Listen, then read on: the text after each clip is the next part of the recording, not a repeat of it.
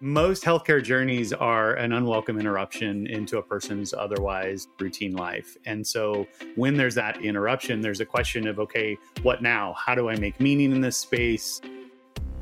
Welcome back to Until It's Fixed, where we explore new ideas and work underway to make healthcare simpler and more effective for everyone.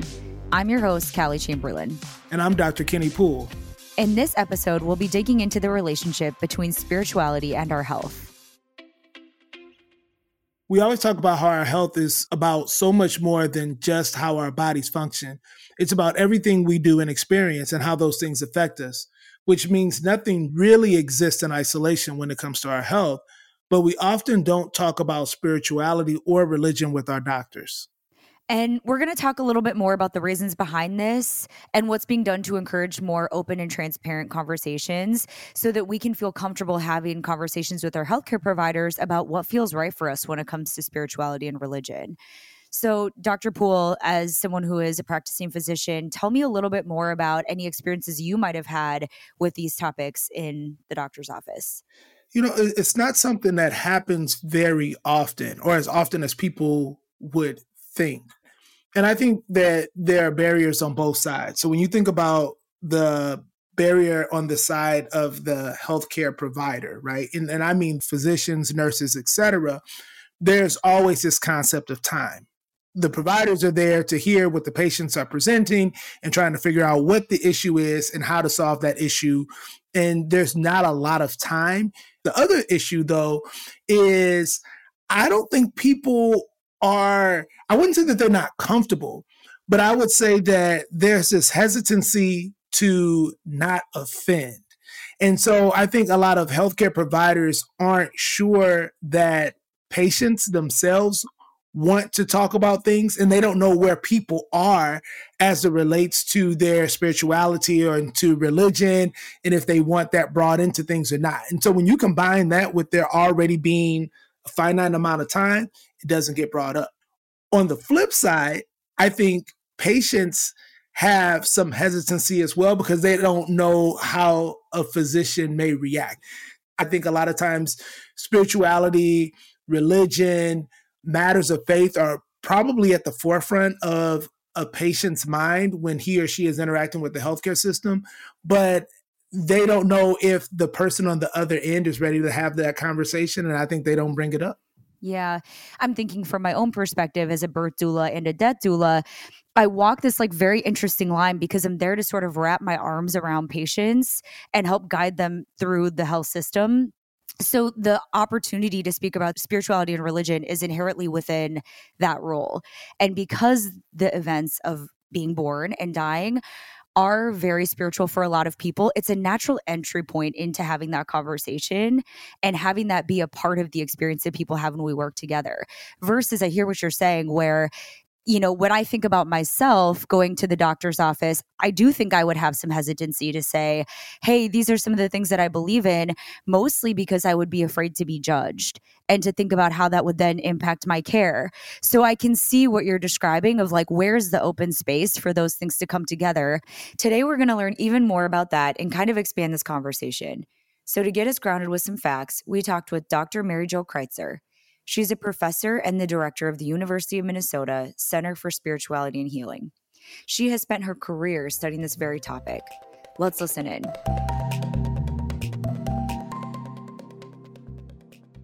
Thank you so much for joining us, Dr. Mary Jo Kreitzer. We're really excited to have you here. Before we get started, can you share with us a little bit about who you are and what your background is? Sure. I am the founder and director of the Early Bakken Center for Spirituality and Healing at the University of Minnesota, where I'm also a professor in the School of Nursing. So my background is in both nursing, public health, and in the whole field of integrative health and healing. And tell me a little bit more about how you got into this space. How did you see all of these things coming together? Well, that's really an interesting question. I was in an administrative post at the University of Minnesota Hospital and Clinic, and I was the director of nursing practice and research. I became the administrator of quality for the health system and the administrator for spiritual care. And I think, Callie, at that time, I saw that there was such an opportunity to really step back and look at how do we care for the whole person, body, mind, and spirit.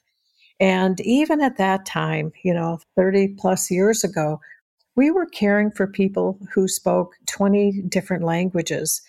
And for many people, many patients and their families, their spiritual, religious, and cultural beliefs and practices were every bit as important as anything we might be bringing them from a Western medicine perspective. So I really became interested, how is a healthcare system, can we become more attentive to the whole person?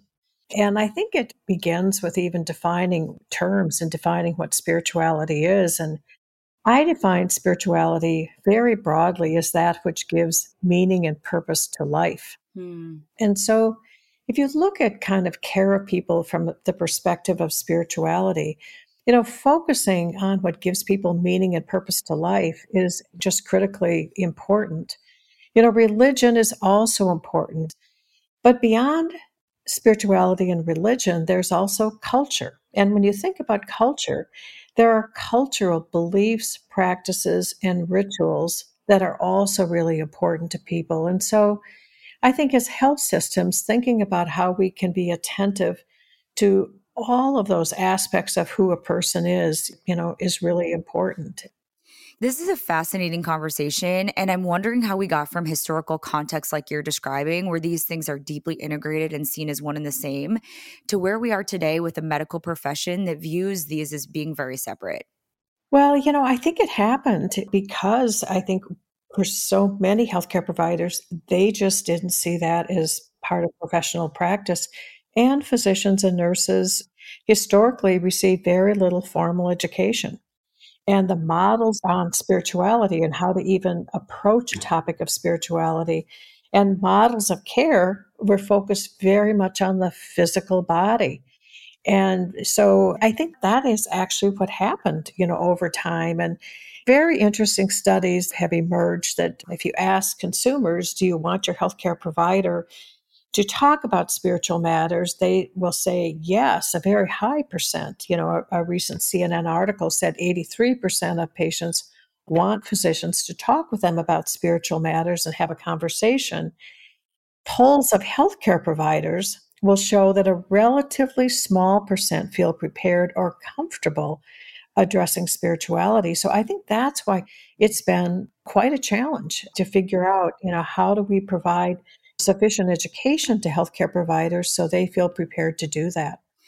I'm a birth doula and a death doula. So a lot of the way I think about my work is helping people transition between spiritual and physical and spiritual realms. And that works because I'm this third party in some ways that's offering support to wrap around a medical professional and the person that we're working with. And my question for you is, as we think about 83% of people that want to feel like that's actually just a natural part of their conversation with their provider, what could that look like in a way that makes sense with the provider training that's available today? Well, I think, Callie, one of the things that's important is, to educate healthcare professionals about the lack of separation between body, mind, and spirit. They're intricately linked together. And then to begin to help people understand, how do you even have a conversation?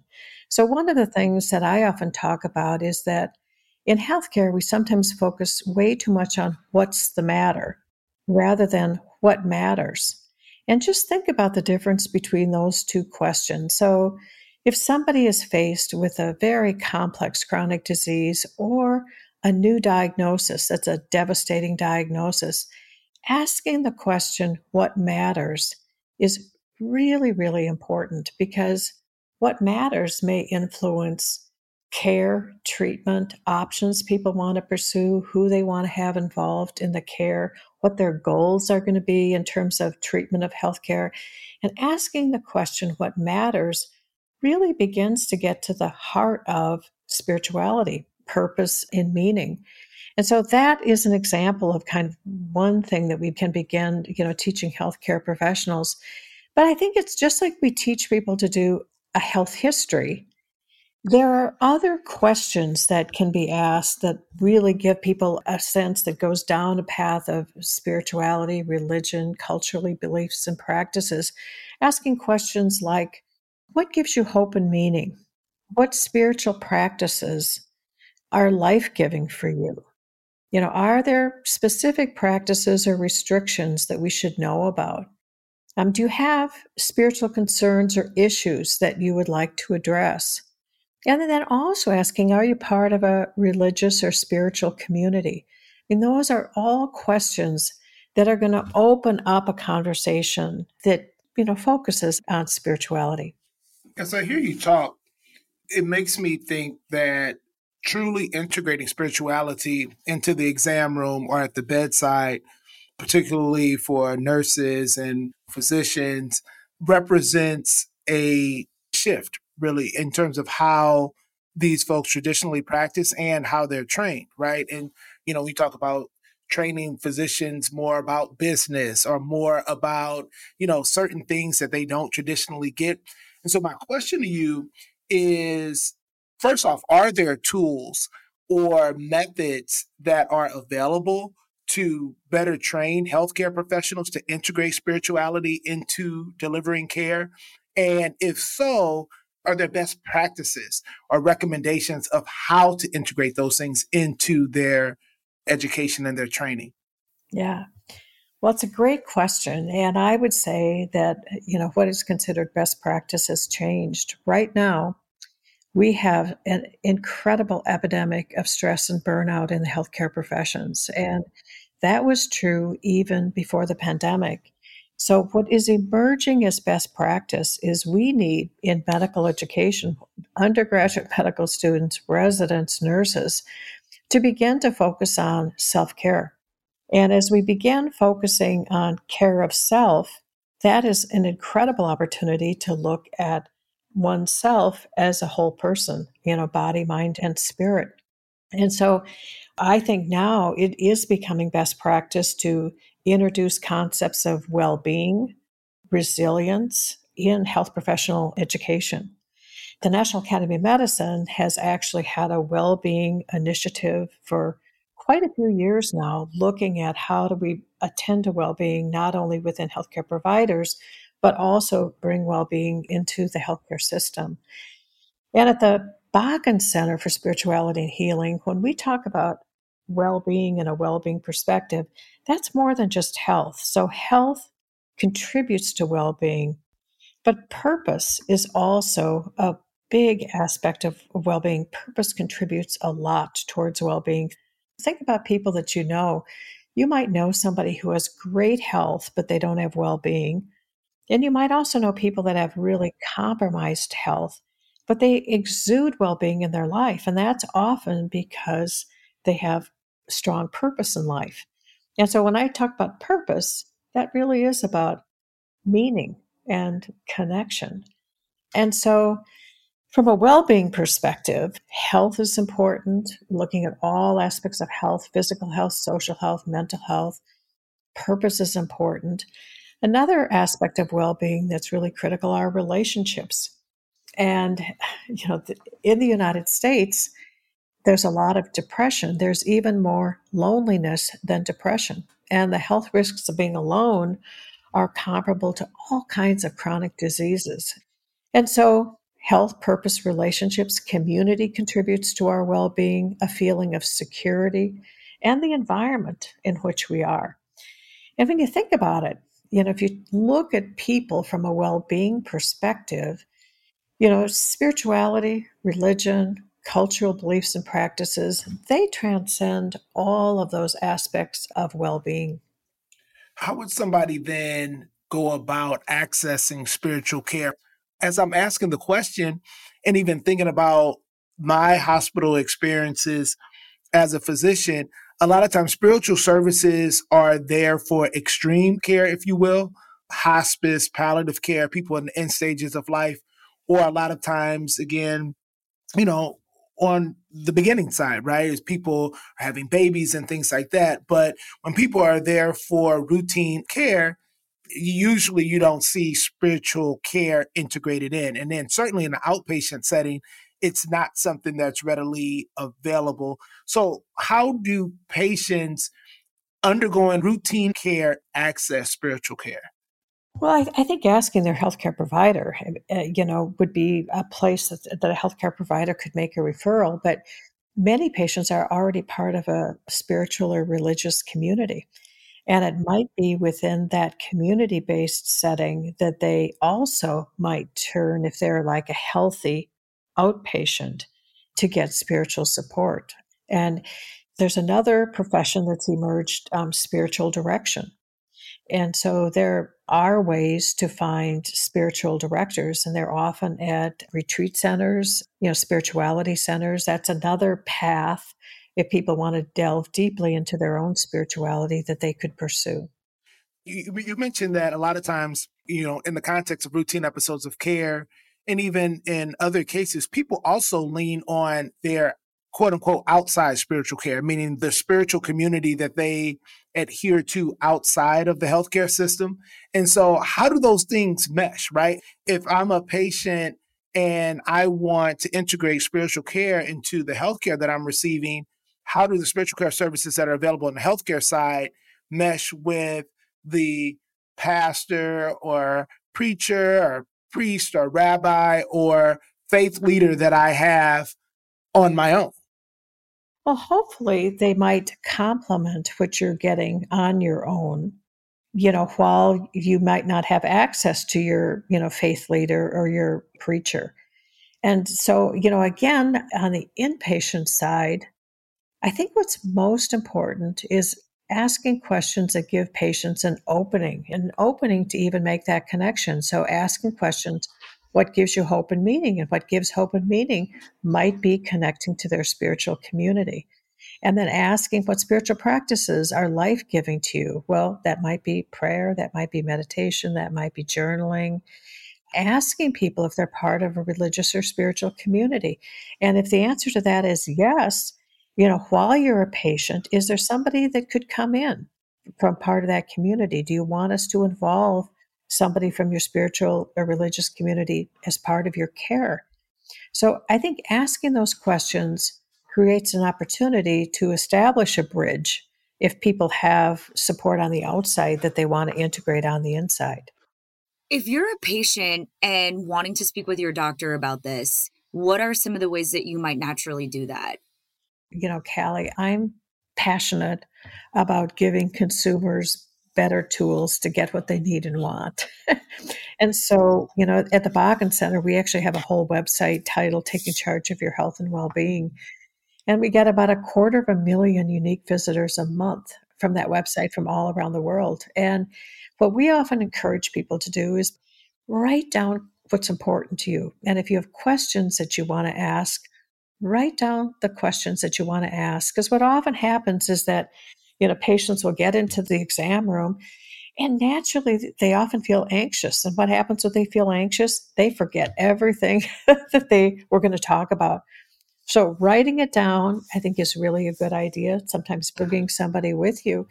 And so if it's important to talk about spirituality, write down what you want to discuss with your healthcare provider. That's what I think is a good strategy. That's great. So to kind of close this part of the interview, thank you so much for being here. We're going to move into the lightning round, which is where I'll ask you a series of questions and you can respond personally or professionally with whatever is top of mind. Does that sound good? Sure. Okay. So our first question is, what's an impactful professional lesson that you've had to learn? Well, I think there's two things that come to mind. I think the first one is you can accomplish a lot more if you can let go of getting credit. And the second would be that being right is not always what matters most. I got one for you. If you have a magic wand and you can do one major thing to fix the healthcare system, what would it be? Oh, center the whole healthcare system around whole person health. What's something that has surprised you in a good way recently? Transformation of the workplace. I think the changes that were accelerated by the pandemic and that will endure are breathtaking and very refreshing. And then I sense some optimism in your answers. And so I'm curious, what gives you hope? These are very challenging times, I think, from the societal perspective, from the political perspective, from the healthcare system. But sometimes things need to implode before new possibilities emerge. Sure. And stable systems are often resistant to change, and unstable systems are open to change. And so that actually is what gives me hope. Right now, there's so much chaos and turbulence in the healthcare system that there are openings for new ideas and new possibilities. And so I actually think it's a great time for innovation. Wow. There you go. Well, Dr. Mary Jo Kreitzer, thank you so much. This was a joy. Yeah, I really appreciate it. Well, you're very welcome. Glad to join you today.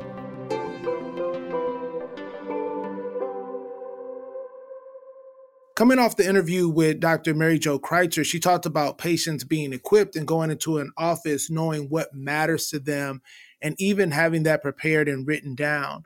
And I think that's so important because a lot of times people lose sight of exactly how they want to be treated and what they're looking for, particularly once they get into a doctor's office and emotions and other things start taking over. And so having what they want to accomplish and what they want to get out of the visit written down, much in the same way that people write down a list of ailments or medications or past medical history, I think is a huge concept. And I think is something that will help not only the patient, but also the care team that takes care of that patient. And I thought it was huge that she talked about shifting the focus from what's the matter with you to actually what matters to you. Yes. I think that's something we can and should explore a little bit later at some point. I love that. And I think what is also important about that is just feeling more empowered within our own health journey because we're asking these questions and we're clear about what is important to us in terms of priority. And so one of the things I think about in working with some of my clients who are dying is how they want their end of life to look. And for some of them, it might be, hey, this really important event is happening. My son is getting married in 2 weeks. So we're not going to extend the duration of life, but like I want my quality of life to be really good until I can hit this 2 weeks and then maybe I'm in a different place after that. And so setting those goals and priorities and communicating that so it feels like, hey, we're all on the same team here and we can really create care plans around what's important is great. So that's one example that's specific to death. But I think to your point, there's so many ways of, bringing that information into the doctor's office and having a more expansive conversation. When I was at Mayo, one of my main administrative roles was that I oversaw patient experience. And so whenever I saw patients, and even when I see patients now, I keep that lens with me. And one of the things that's taught me is to make sure that every person that comes into an exam room accomplishes what they set out to accomplish when they show up. Because a lot of times people come in and they get caught up in what all is going on in the line of questioning and trying to fit everything into a certain period of time. And sometimes just being intimidated and or embarrassed and don't really put forward what it is they're actually there for. And so I always think that one of the main goals when I see a patient is to figure out what exactly they're there for. Like, why did they make this appointment, and make sure that we address that. And even when I would supervise residents, I would tell them one of your main, if not your main goal for this visit is to find out exactly why this person is here and to make sure that we address his or her concern. Yeah, I love that. And again, I think that goes back to the comment around feeling empowered within your health and creating that entry point that we described earlier of being able to have that conversation in a natural way with our provider. We also wanted to hear from someone who's out making the rounds, if you will, working with patients to support their spiritual needs within healthcare settings. Brian Hughes is a chaplain and spiritual care specialist with United Health Group and was generous enough to sit with us to share his experiences and insights. Brian, I just want to jump right into it and have you talk a little bit about your journey to chaplaincy in terms of what that looks like and then how you arrived at United Health Group. Sure. No, I appreciate it. And thanks for having me today. So I'm a board certified chaplain through the Association of Professional Chaplains and also an advanced practice board certified chaplain through the Spiritual Care Association. I have worked in acute care hospitals in New York City, in Philadelphia, in Dallas, and in Phoenix. Started part-time as a contractor with Texas Community and State within United, where we would provide support for members who had been screened for spiritual distress, and I've kind of expanded and evolved the role a little bit to also work in the Family Engagement Center, which is a part of the United Healthcare. And there we provide support for both members as well as for staff. And then right as COVID hit, began to help another team of advanced practice clinicians, nurse practitioners mostly, working in long-term care because they were uniquely hit right at the outset of COVID, February, March 2020. And so really came over there to help provide support for the nurse practitioners that were losing sometimes 20, 30, even 40% of their census in a very short amount of time with COVID. And have been with the organization about coming up on 5 years, transitioning out shortly from my time in the Family Engagement Center and into a new role that'll be focused on staff support with clinicians. I'm curious, Brian, how'd you get interested in this work? Like, where did your motivation for this come from, and kind of how'd you end up here as opposed to being an accountant or whatever, Fair. No, good question. So I'm a son and grandson and great grandson of ministers of a Christian faith. Growing up as a preacher's kid in a small church, I would go with my dad to hospitals and I hated it. Hospitals were intimidating as where sick people were and dead people were and dying people were. And that had no appeal to me in any way growing up. But once I went into graduate school, I did seminary at Princeton Seminary in New Jersey. And we had to do field eds. I knew I didn't want to work in a church.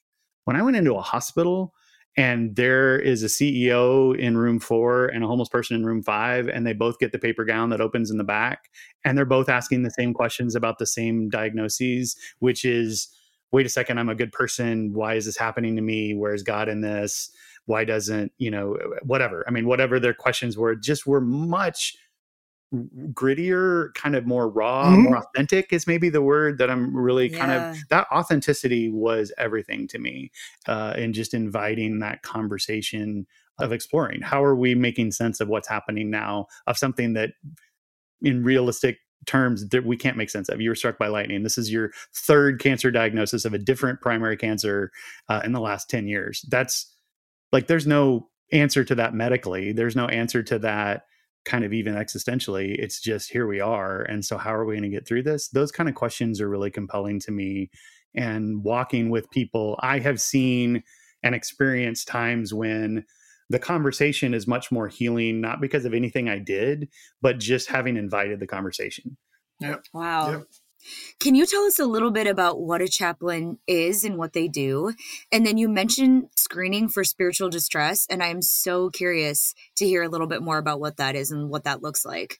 A board certified chaplain is going to be a professional that often is ordained within their own religious tradition. You don't have to be religious. One of my best friends and a chaplain I would want at my bedside if I were a patient is a secular humanist. He's atheistic and out of New York City and runs one of the chaplaincy programs there.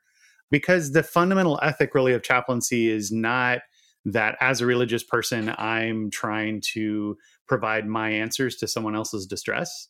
Rather, it is to engage people in a space of absolute and kind of sacrosanct respect for their own meaning making and set of values. And for many people, that way may well be religious. For others, it may be just about meaning making and connection.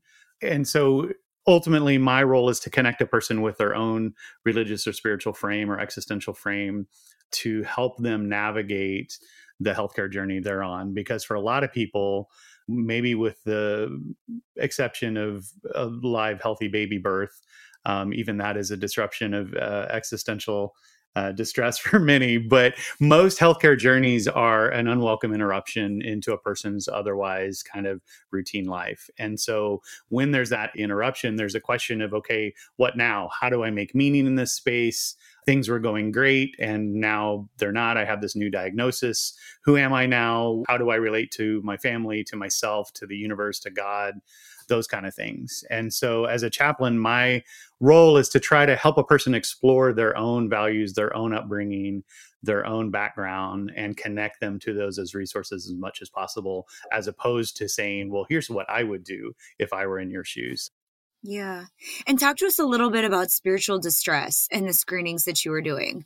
That is a really interesting terminology that I did not know there was a screening process for. Yeah, there, in general, there are really three levels of screening and assessment for spiritual distress. There's the screen, which is some version of inquiring as to whether somebody might be experiencing either religious or spiritual distress. And that is the idea that my values and my assumptions about life in general and my life in particular are disrupted right now for some reason. And so how do I make sense of what's happening right now?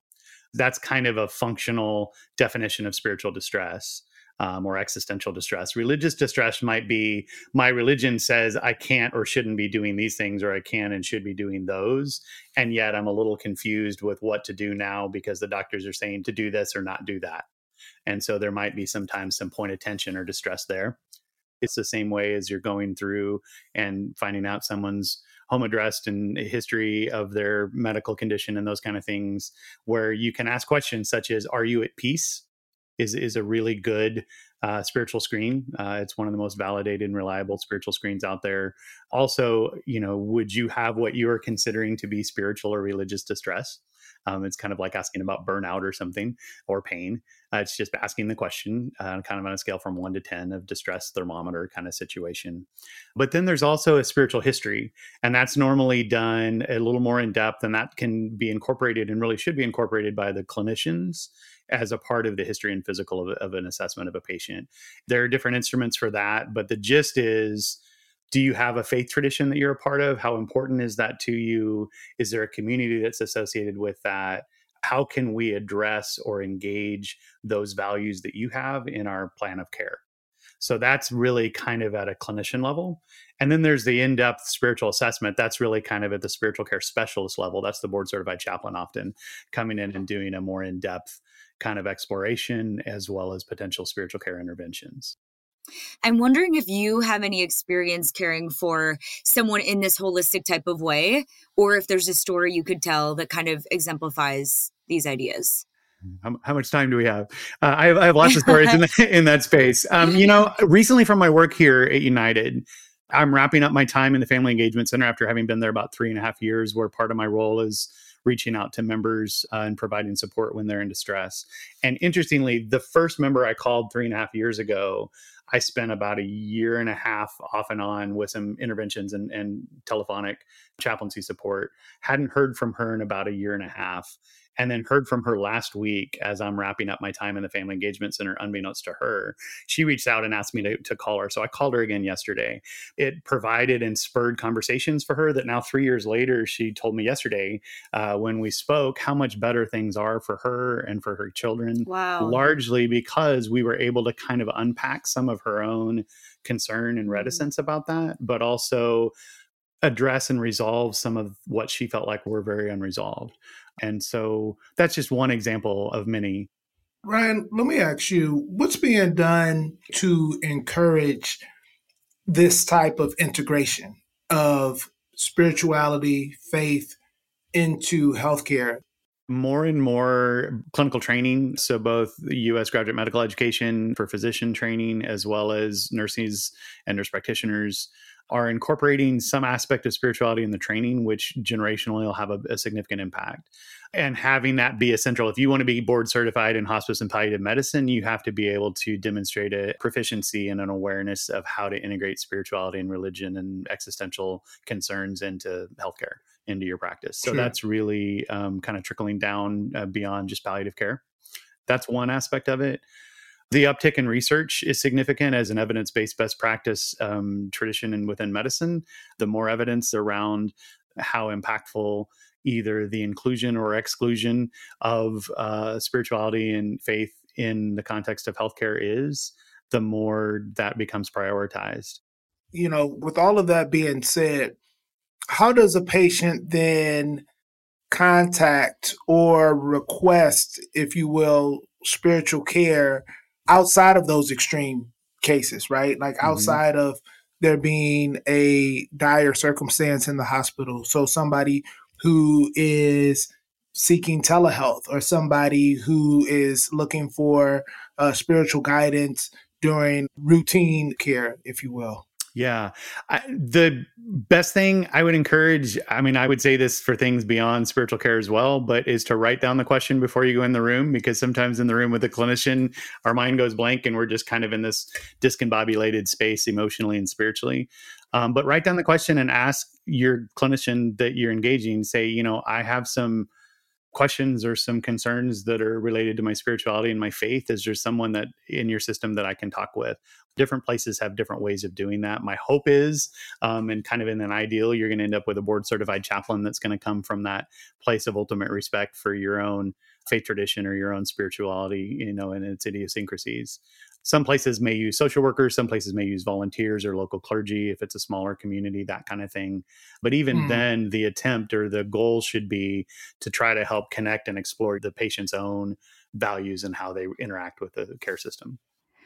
I also want to ask you about the bonfires, because I know that that's been a large part of your role with UHG. Can you share a little bit more about what that is? Sure. So right as COVID began, and I was working with nurse practitioners in long-term care centers. So some of these nurse practitioners were losing 30, 40s. I think I had a couple lose literally 50% of their census as COVID just burned through the homes almost like a wildfire. It would start at the nurse's station, and the next day, there'd be a positive 2 rooms from the nurse's station. The next day, it'd be 4 rooms, and it just down the hall. And often, pre-vaccine and stuff. And so had a really high mortality. Understandably, that had a significant impact on the care providers.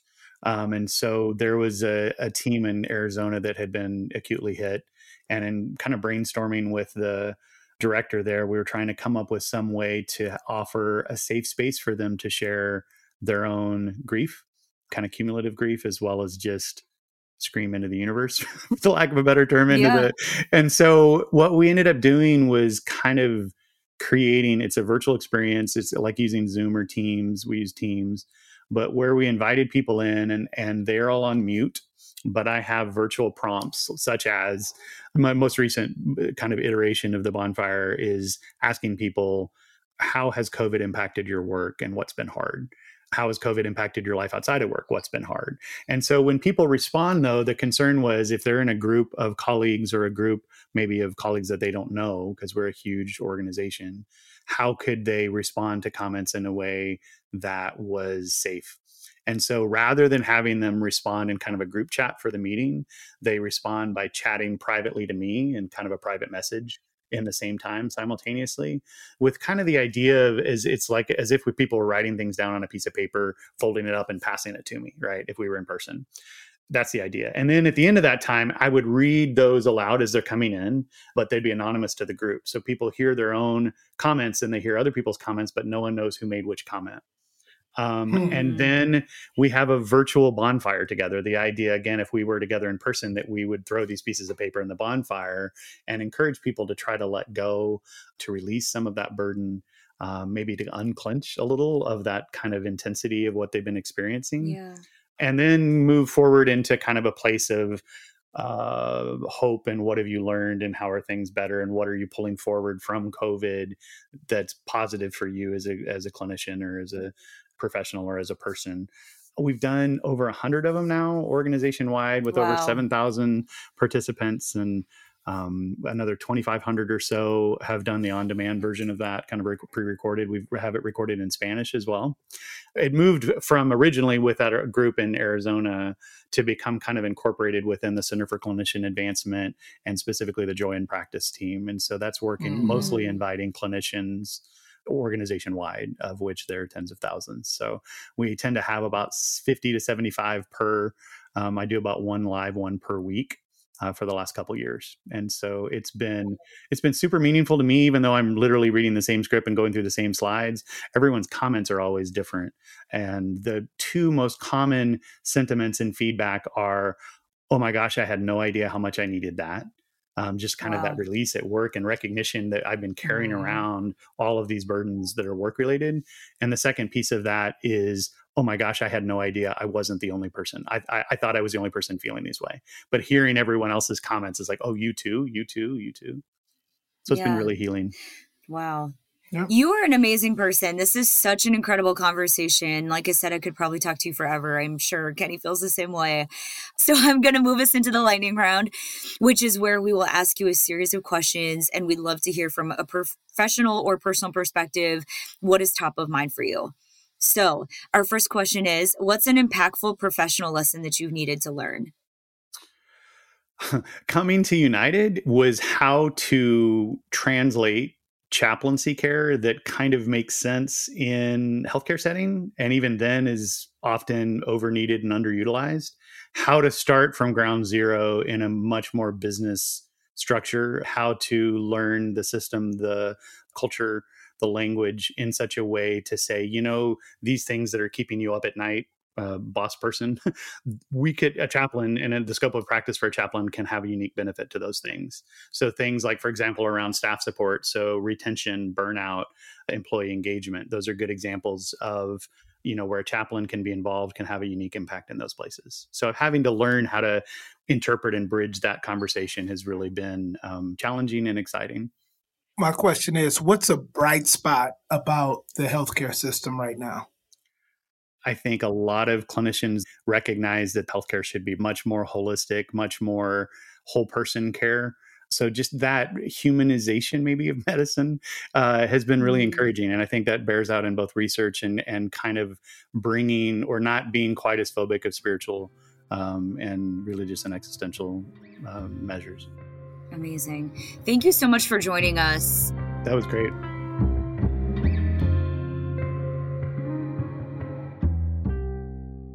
I really appreciated how Brian positioned the role of a care chaplain as being one that helps people make their own meaning and connect with their own values rather than, trying to provide answers to somebody who is in distress. And I think he did a really good job setting up how chaplain services can be appropriately utilized and what exactly they are. Because a lot of times people don't fully realize what the chaplains are equipped to do and what they're there to do. And that includes both patients and then also those providing care. Yeah, absolutely. And I love that he's there as this support, similar to a role that a doula might play, with the intent of providing emotional support and being able to create meaning for people, because we are meaning-making machines. And so when these things happen, big medical events, it can be really confusing and confronting. And having support there through someone like a chaplain is really helpful, I think. Yeah, and he talked about writing down questions before going into appointments as well. And if you go back to that conversation we had with Dr. Mary Jo Kreitzer and her recommendations of writing down not only what you want to accomplish, but what really matters to you, I think it all came together really well and made sense. That is a great tee up for a bonus episode next week, where we will be sharing some tactics for how you can set yourself up for success when it comes to getting your spirituality needs met. So that's it for today. Thanks for listening. Make sure to follow or subscribe wherever you listen so you can be notified when a new episode is live. Catch you next time.